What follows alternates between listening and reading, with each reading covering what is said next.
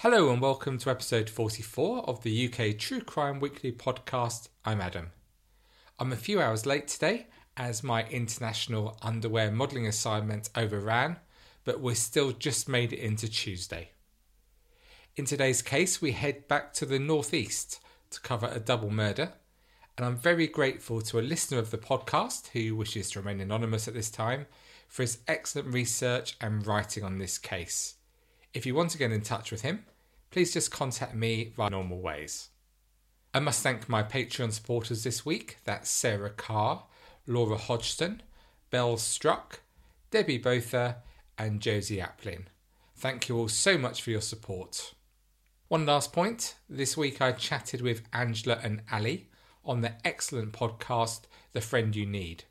If you haven't listened to it before, take a listen. It's a great show. And if you need to listen to my interview, please head over to uktruecrime.com. 2008 started in tragic fashion with the death of the brilliant actor Heath Ledger. It seems incredible that was nearly 10 years ago now, doesn't it? When he died, he was just 28 years old. The whole world was united in revulsion after the disturbing case of Josef Fritzl came to light in Austria. As I'm sure you recall, Fritzl was a 73-year-old man who confessed to imprisoning his own daughter in a cellar for 24 years and fathered her 7 children. And as followers of true crime, we know that somewhere across the globe while we go about our daily lives, something similar is happening today. November of 2008 saw 2 equally earth-shattering events. Firstly, Barack Obama became president of the US, and John Sargent quit Strictly Come Dancing as the British public conspired to try and vote him to victory, despite his rather, wooden performances. Mind you, people in glass houses and all that, you should see me trying to strut my stuff on the dance floor. It's not a pretty sight. In UK music, Alexandra Burke achieved the biggest selling single of the year with her X Factor winner's song, Hallelujah, which was also the Christmas #1 for the year. Are you a fan, or is previous winner Steve Brookstein more your thing? I'm no concert promoter, but if you like Stevie, I have a feeling there are still tickets available for his next gig. At the time of this case we're going to cover today, August 2008, Katy Perry was at #1 in the US with I Kissed a Girl. In sport, Man United won the Champions League via a penalty shootout against Chelsea. No doubt, like me, you couldn't stop the tears rolling down your cheeks as the ever-popular John Terry slipped whilst taking his spot kick. And 2008 also saw the beginning of the era of the dominant Spanish football team as they beat Germany in the final of the European Championships. From here, they completed the treble by winning the following 2 international tournaments. Newcastle upon Tyne is a thriving city in the northeast of England. Have you been there? If not, you absolutely should. Today it's often seen as a popular and exciting night spot with friendly locals. Us southerners are in awe at how, despite the Arctic conditions, the locals don't ever feel the need for a jumper, let alone a coat. The city attracts revellers pretty much throughout the year for weekends and nights out, with a seemingly infinite number of bars and clubs to choose from, especially near the infamous quayside. It makes it ideal for a stag or a hen party destination. It's also a football-mad city, and the stadium, St James's Park, sits in the very centre of the city. All the times that I've been to Newcastle, there's certainly a feeling that football is never far from people's thoughts. The city, once famous for its industry, it now attracts a diverse range of people of many ages, and its transformation to a more cosmopolitan city is seemingly complete. There are also 2 excellent universities in Newcastle, Northumbria and Newcastle University, both of which attract a large number of students to the city, both from the UK and further afield. The Arthur's Hill area of Newcastle is, as the name suggests, a large hill which overlooks the city. Situated to the west end of town, it's an ethnically diverse area and houses a significant Chinese population. Close by there's even a small district known as Chinatown, with a range of excellent and popular Chinese restaurants, takeaways and food shops. Croydon Road is a main street within Arthur's Hill, and this is where two Chinese students, Zhen Ying Yang and Zai Zhu, both 25 years old, had decided to call home. They'd arrived separately in the UK to study at Newcastle University, and they met as students during their studies. The two had settled into life extremely well in the North East, and as if to emphasise this, the pair preferred to be known by their anglicised names of Kevin and Cece. Cece had completed her MA degree in Applied Linguistics in 2006, and Kevin had completed his MA degree in International Human Resources in the same year. The pair's friendship had blossomed into romance, and they were enjoying all that the city had to offer a young couple. On the afternoon of August the 9th, at around 4:30 p.m, police were called to the ground floor flat in Croydon Road after a friend of the couple had been unable to contact them. The friend had climbed through an insecure window after becoming concerned, and they found Cece lying face down on a bed in the front bedroom. She'd been gagged and her hands and legs had been tied. Any hope her friend had that she was still alive and that this was just a burglary that had gone wrong was dashed very quickly when she saw that her head had been bludgeoned with a hammer. Upon finding Cece, the friend raised the alarm, and when the police arrived they were confronted with further grisly sights. Kevin's body was found in the back bedroom. His skull had been smashed with a hammer and his throat had been savagely cut. Detective Superintendent Steve Wade was charged with heading up the murder inquiry, and he stated that the crime scene was very unpleasant and one of the worst I have seen during a long career. Detectives don't just say these types of things to shock. The scene must have been one of unimaginable horror. Many times in this podcast we have stopped to reflect on the truly horrific sights and the smells experienced by our police officers who arrive at these awful crime scenes. Can you actually imagine the reality? I'm not too sure that I can. Autopsies on the bodies revealed the savage violence used by the pair's killer. The forensic pathologist stated that there was far more violence than you're used to seeing, even in a murder scene. Kevin alone had in excess of 50 head injuries. His face and head had been mercilessly beaten with a hammer and his throat had been slashed. It was thought that Cece had not been in the flat at the time of Kevin's death, and she'd returned to the Croydon Road flat following a shift at the restaurant, somewhere around 4:10 p.m. on the afternoon of the killings, unaware of what was waiting for her. It was believed that her boyfriend was already dead by the time she arrived home, and that the killer, or killers, were inside the flat waiting for her. Cece's death was no less callous and shocking. She'd been gagged with a piece of toweling which was stuffed into her mouth before the killer taped her mouth shut. Her wrists, feet and lower legs were also bound with adhesive tape. She was then placed face down on the bed before being struck a number of times to the back and side of her head with a hammer. There was a further find made by officers as they discovered that whoever had perpetrated this awful attack had even drowned the couple's pet cat, stuffed it into a bucket and left it under the sink. Detectives were also certain that Kevin had been tortured for a significant period of time before his death. But why? What could this couple possibly have done to deserve to be killed in this way? It was clear that due to the extent of the injuries, police knew this was more than an attempted burglary gone wrong. The double murder continued to baffle police. Just why would such a seemingly popular young couple be targeted in such a vicious attack? The local Chinese community were also understandably concerned. Was it possible there was a racial element attached to the murders? Should other people in that community be concerned?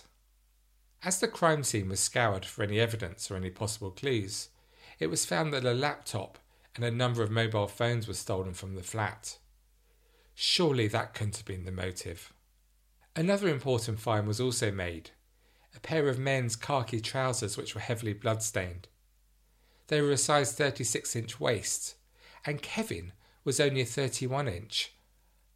Upon analysis, the blood splatter distribution showed that they must have been worn by the killer, or at least someone who stood very close to the murder scene. Furthermore, the police were able to obtain a full DNA profile from the waistband of whoever had worn the trousers. The tests not only extracted the DNA profile, but confirmed that the person that had worn them was of Oriental descent. The investigation now turned global. Police hoped for an early resolution and immediately ran the results through the UK and the China databases, but no matches were found. Detectives then began the process of understanding everything they could about Kevin, Cece, and their lives. As the detectives began to dig, they discovered that the pair had advertised a room to rent a flat. It transpired that during a telephone call with his mum back in China on the evening before the murders, Kevin had told her that they had in fact recently found a lodger for the room. The police felt this could be crucial information, and they set about trying to find the identity of this lodger. They turned to Crime Watch UK, a BBC TV programme that we've mentioned here before many times, and before it was ruined by rubbish modern formats and erratic scheduling, it was watched by millions and used by police to shed light on a range of crimes where they felt the public might be able to help.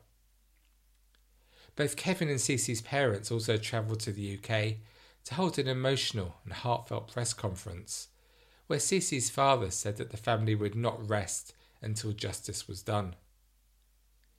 We can only imagine how the families of both Kevin and Cece felt. Their children had left home to develop themselves and to grow, to live in a different culture and enjoy new experiences. But now they knew they would never see their son and daughter again. The Crime Watch reconstruction appeared to be a success. Only a couple of days after the broadcast of the programme, a member of the public called the incident room. The caller claimed that his son had been playing with a friend in Nunsmore Park in Newcastle, which is an attractive spot where many families enjoy spending leisure time. On this particular day, however, the two boys unwittingly made a vital discovery when they found a plastic carrier bag.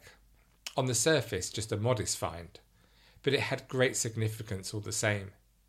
The bag was knotted up with Tasmanian Devil Christmas tape, of all things, but the curious youngsters managed to open the bag and they found 3 mobile phones inside, although the batteries and SIM cards had all been removed. One of the boys took the bag home and put their own SIM cards and batteries into the phones and fired them up. When he found pictures of Chinese people on one of the phones, the boy alerted his parents, one of whom had seen the Crime Watch programme 2 nights earlier. They immediately contacted police and handed the phones in for investigation. Meanwhile, detectives continued to probe the lives that had been led by Kevin and Cece, as well as their personal finances. It was after such work that the police were able to establish a possible motive for the murders, a realistic motive that is.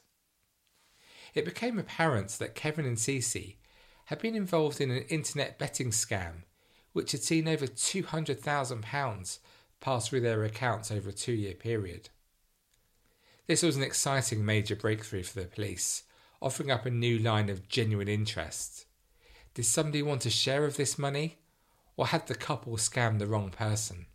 With telephone experts examining the 3 phones that had been found, police were hoping that soon a clue may be unearthed to help them make an arrest. The need for the police to act quickly following such a crime is obvious. As mentioned earlier, the city has a large Chinese population, and their fears and concerns would potentially grow the longer the time passed without an arrest.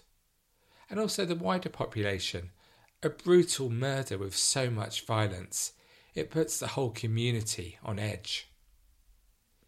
We must also remember that the victims' families had no experience whatsoever of how the police in the UK operate.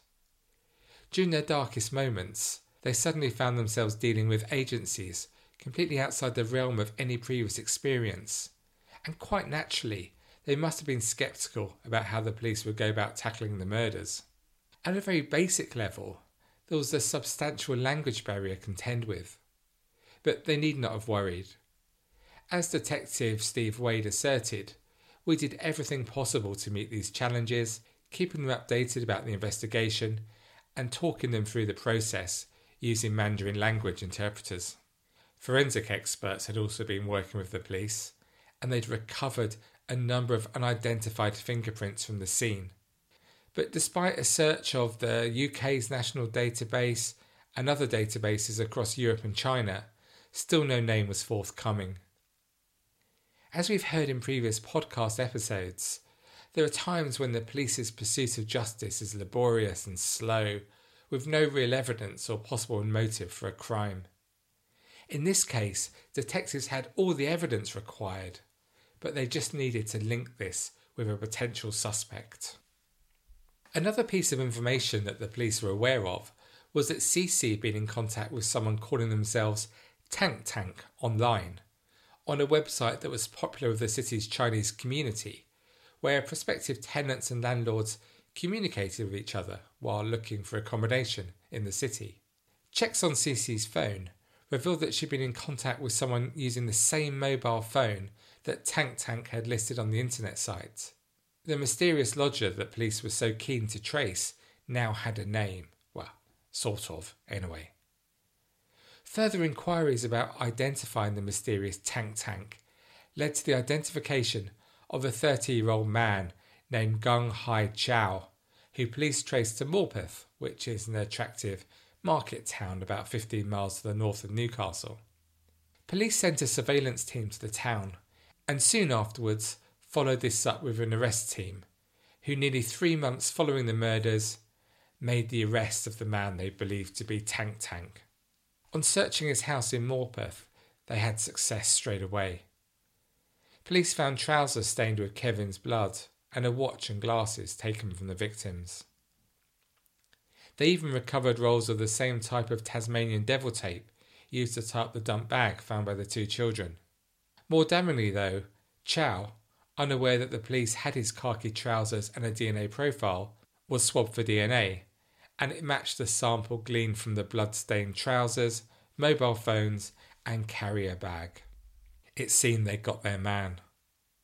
In the face of this overwhelming evidence, there was still no guilty plea from the accused. Instead, an arrogant Chow pled not guilty, and in doing so, chose to put the victims' families through the ordeal of a horrific trial. Prosecutor Robert Smith QC told the court that Kevin had been involved in illegally preparing false certificates of qualifications for the Chinese community. He also further elaborated on the part he had played in assisting in a fraudulent betting operation.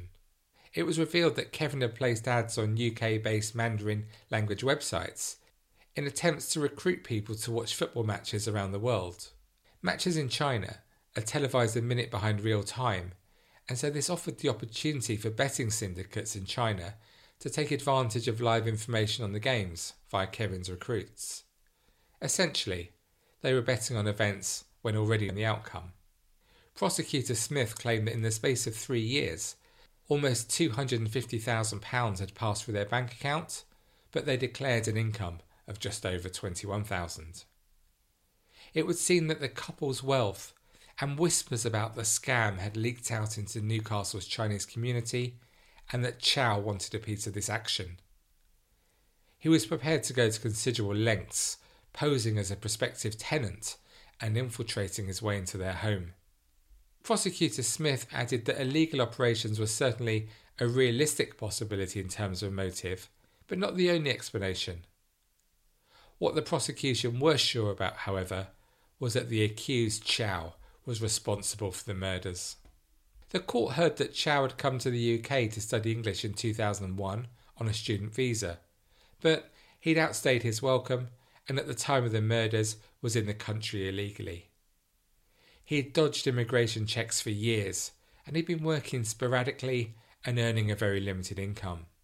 Throughout the trial, Chow sat for the most part motionless and expressionless. Wearing a white shirt and glasses, he betrayed no care or remorse for his victims. However, somewhat bizarrely, during one part of the trial, he did suddenly start to exhibit some feelings, screaming at the jury that it was they who were killing him and that they were the murderers, before being overpowered by police officers. We hear about this sort of behaviour a lot in this podcast. Do you think it's just a mixture of arrogance and sheer frustration at being caught? I wonder. Chow's defence was that he had indeed been in the flat at the time of the killings, but he'd also been blackmailed into this due to threats made at his family back in China. He claimed that he was merely a pawn as part of a criminal gang who themselves carried out the killings and had used him merely to gain access to the flat. He even said he'd been in the flat with the pair when the gang burst in and committed the murders, before tying Chow up and bundling him into a wardrobe. In the face of the overwhelming evidence gathered by detectives and Chow's rather shaky defence, on the 19th of May 2009, he was found unanimously guilty of both murders and sentenced to serve at least 33 years before considered for release. As the jury foreman returned the verdicts, there were gasps and shouts of yes from the packed public gallery. Following this, Chow fainted in the dock next to his interpreter and the police officers. The judge described the killings as assassinations of exceptionally high seriousness, which would have involved horrifying and barely imaginable suffering. He also echoed what the police had feared, suggesting that Kevin and Cece had in some way crossed those involved in organising their criminal activities. He told the court that the brutal nature of the killings was possibly an example, a clear message sent out to all that had become embroiled in the scam, not to cross the organisers. As Chow was led away to begin his prison sentence, he took with him the explanation for why he killed Kevin and Cece and exactly went on in that Croydon Road flat. Although detectives assured that the victims were tortured in a bid to reach the cash the pair had been making, Detective Superintendent Wade also believes that there may well have been others involved, although nobody, or indeed Chow, has ever come forward to confirm this. From the police point of view, this had been an almighty challenge in terms of resources. More than 6,000 mobile phone checks and hundreds of internet usage inquiries had been made during the large and complex investigation. An added dimension to the inquiry had been trying to reassure Chinese opinion. To give you an idea of the interest in the case, an astonishing 500 million people had watched a TV briefing set up in London for the Chinese media. That is larger than the global TV viewing figures for the highest profile UK football games involving the mighty Leeds United even. Detective Wade was also complimentary towards the victims' families and their behaviour throughout their ordeal, stating that he'd been impressed by their patience, courage and dignity under extremely traumatic circumstances. Indeed, it's with the victims and their families that we should close with. The pain and grief they have suffered and the frustrating feelings of helplessness must have been incredibly painful. Kevin and Cece were buried together back in China. Some of the relatives watched the trial via video link and an interpreter. Cece's father said after the verdict, "There is an ancient Chinese saying, the most suffering one can go through in one's life consists of losing one's mother when one is still young, losing one's wife in the prime of one's life, and losing one's children in old age. This is especially true when one's child had been murdered." Kevin's mum, who was in Newcastle for the duration of the trial, said afterwards, "This person did not just kill 2 people, he has killed 2 families. We've now been sentenced to go to hell. Our family will never be able to have any future generations." When we consider what we've heard here, it's impossible not to be moved. I think that Cece's mother's words that the families have been sentenced to go to hell stays with me. But I still struggle for a clear motive for this crime. It's very fuzzy. And this frustration was still shared by Detective Superintendent Wade after his retirement a couple of years ago when he spoke to the BBC. He said, "We never established a motive for these killings, and in English law you don't have to prove a motive for murder. But to be able to convince a jury to convict, we had to suggest why these 2 people would be killed. We always believe some form of organised crime is behind it, and this is the idea we floated. And that by its very nature suggests there was more than one person involved, either in the planning or the killing itself. The judge described Chow as an assassin, but we went to China and we tried to find out about his background, but we found relatively little, which would suggest he was an assassin. The fact he was a bit of a Billy No-Mates and did not have a significant criminal record backs up this theory.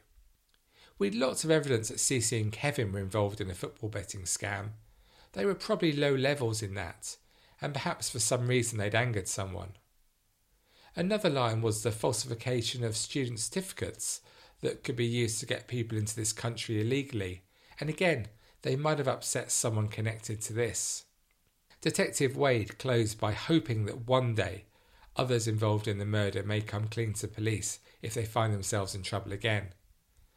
But there's no open investigation, and the police are not actively looking for anyone else, and unless anyone comes forward with new information, the investigation will remain closed.